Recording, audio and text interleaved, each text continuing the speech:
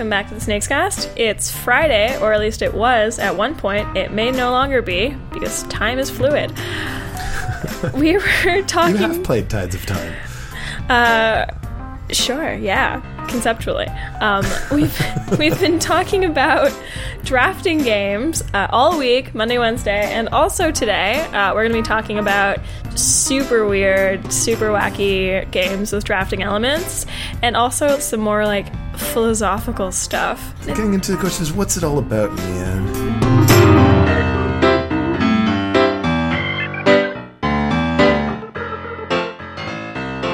So anyway, one thing that's kind of universally acknowledged in drafting games is that they kind of don't work with two players. I mean, Seven Wonders says 2 to 7 on the box. That's a lie. That is a terrible, terrible lie. Now, on the other hand, Seven Wonders Duel, great game for two players. I don't think it's really a coincidence, though, that they abandoned the sort of pick and pass format for the more of grabbing stuff from a display, picking teams in the schoolyard format. Mm-hmm. Not so much the Sushi Go style, but the Ticket to Ride style of drafting.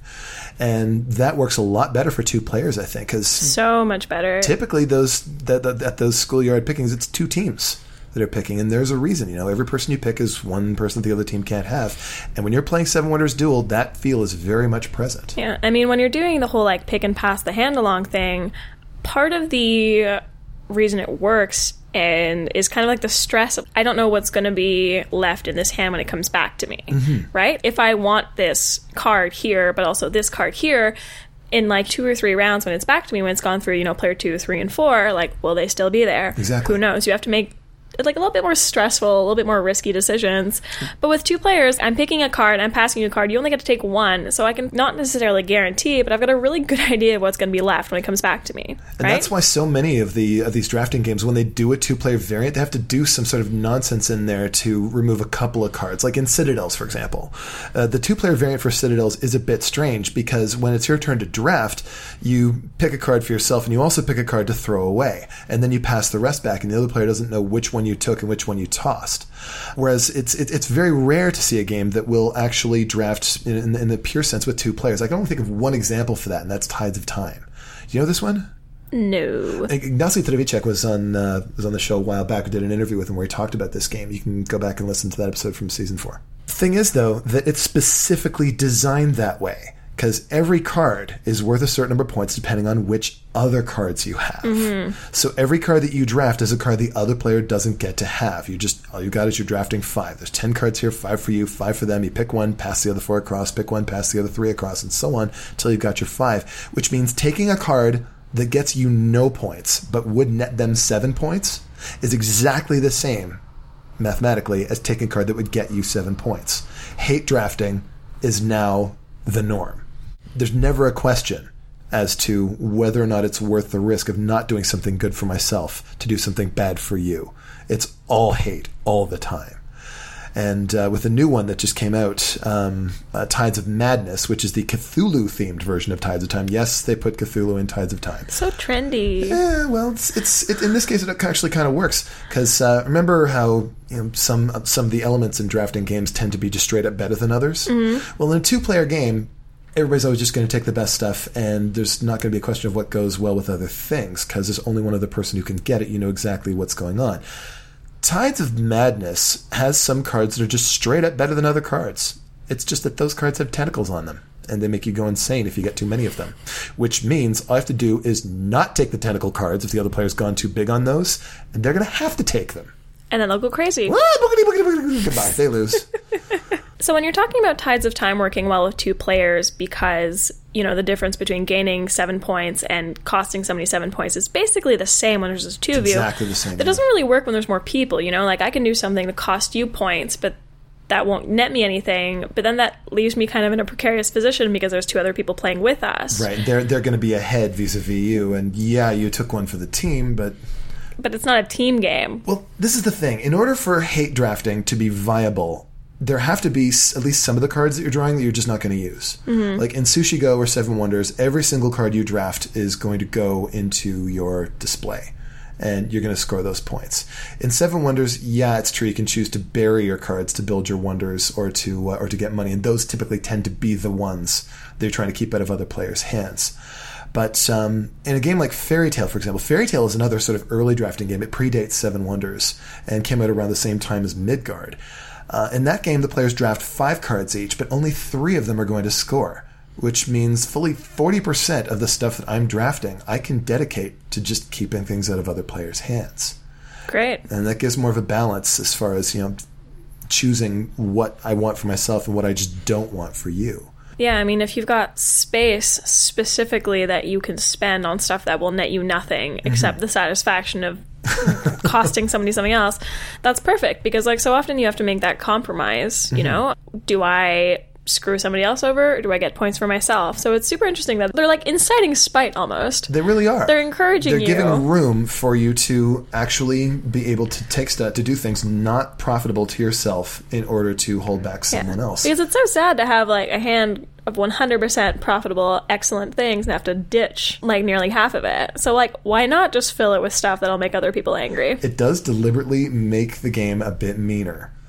Which is odd because Fairy Tale is such a bright and cheerful looking piece of design in a lot of ways. It's such a cheerful name, too. It is. And yet, fairy tales are pretty grim, though, in fact. So I think thematically it kind of works. Gravwell is another game that does interesting stuff with drafting. Hi, Gravwell. In Gravwell, you are in space in your little ship, and you're trying to get out of the center of the board to the outskirts of it.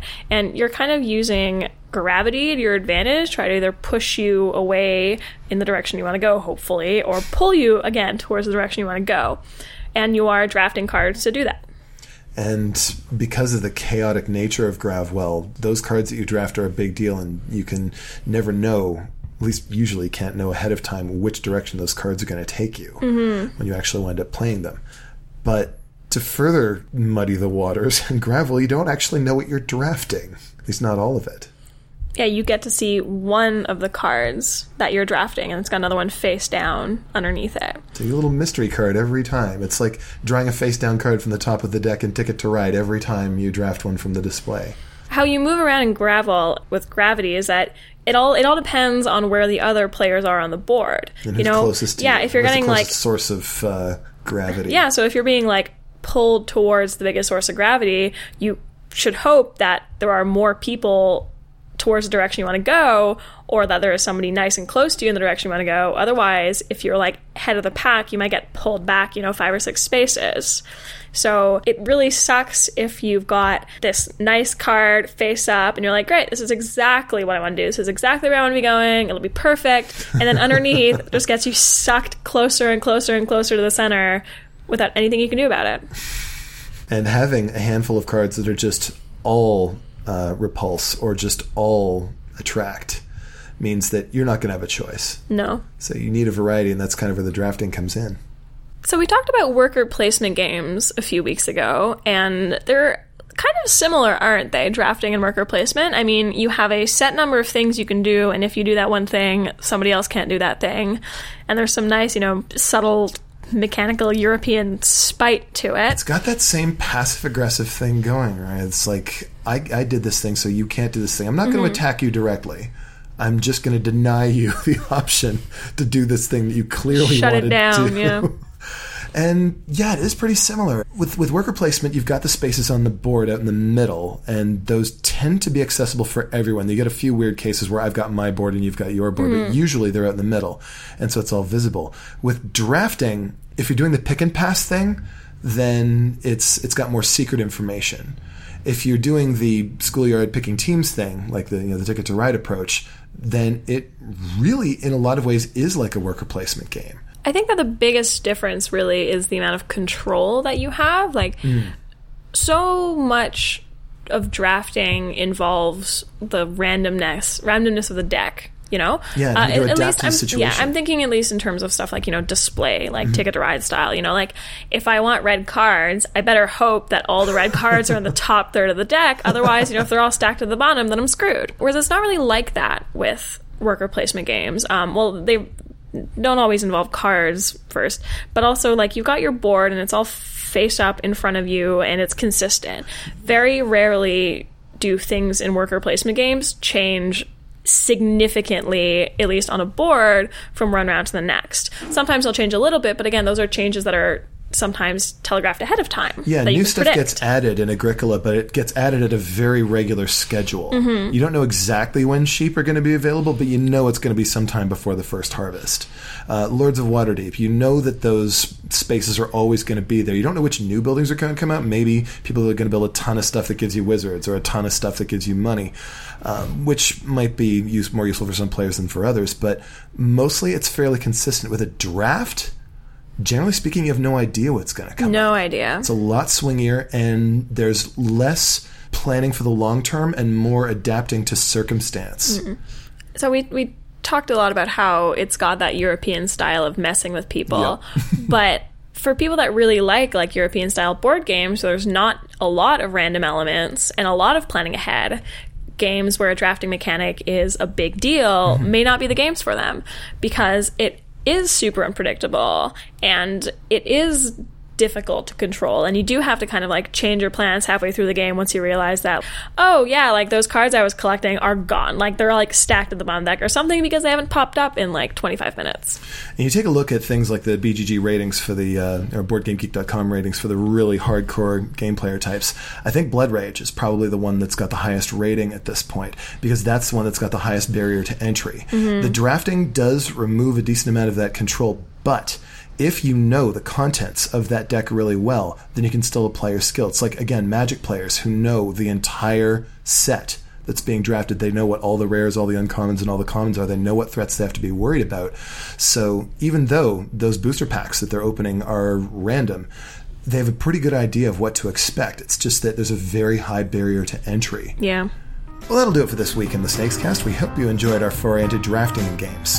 You can get in touch with us at podcast@snakesandlattes.com to let us know what you think, if there's other stuff that you'd like us to talk about, or if you just want to say hello. The SnakesCast is produced by Dax Audio, and music is provided by Ben Sound. Tune in again next week when we're going to talk about a little board game we call Imhotep. The opinions expressed on the SnakesCast are those of the presenters and guests, and nobody else's. See you next week, everyone.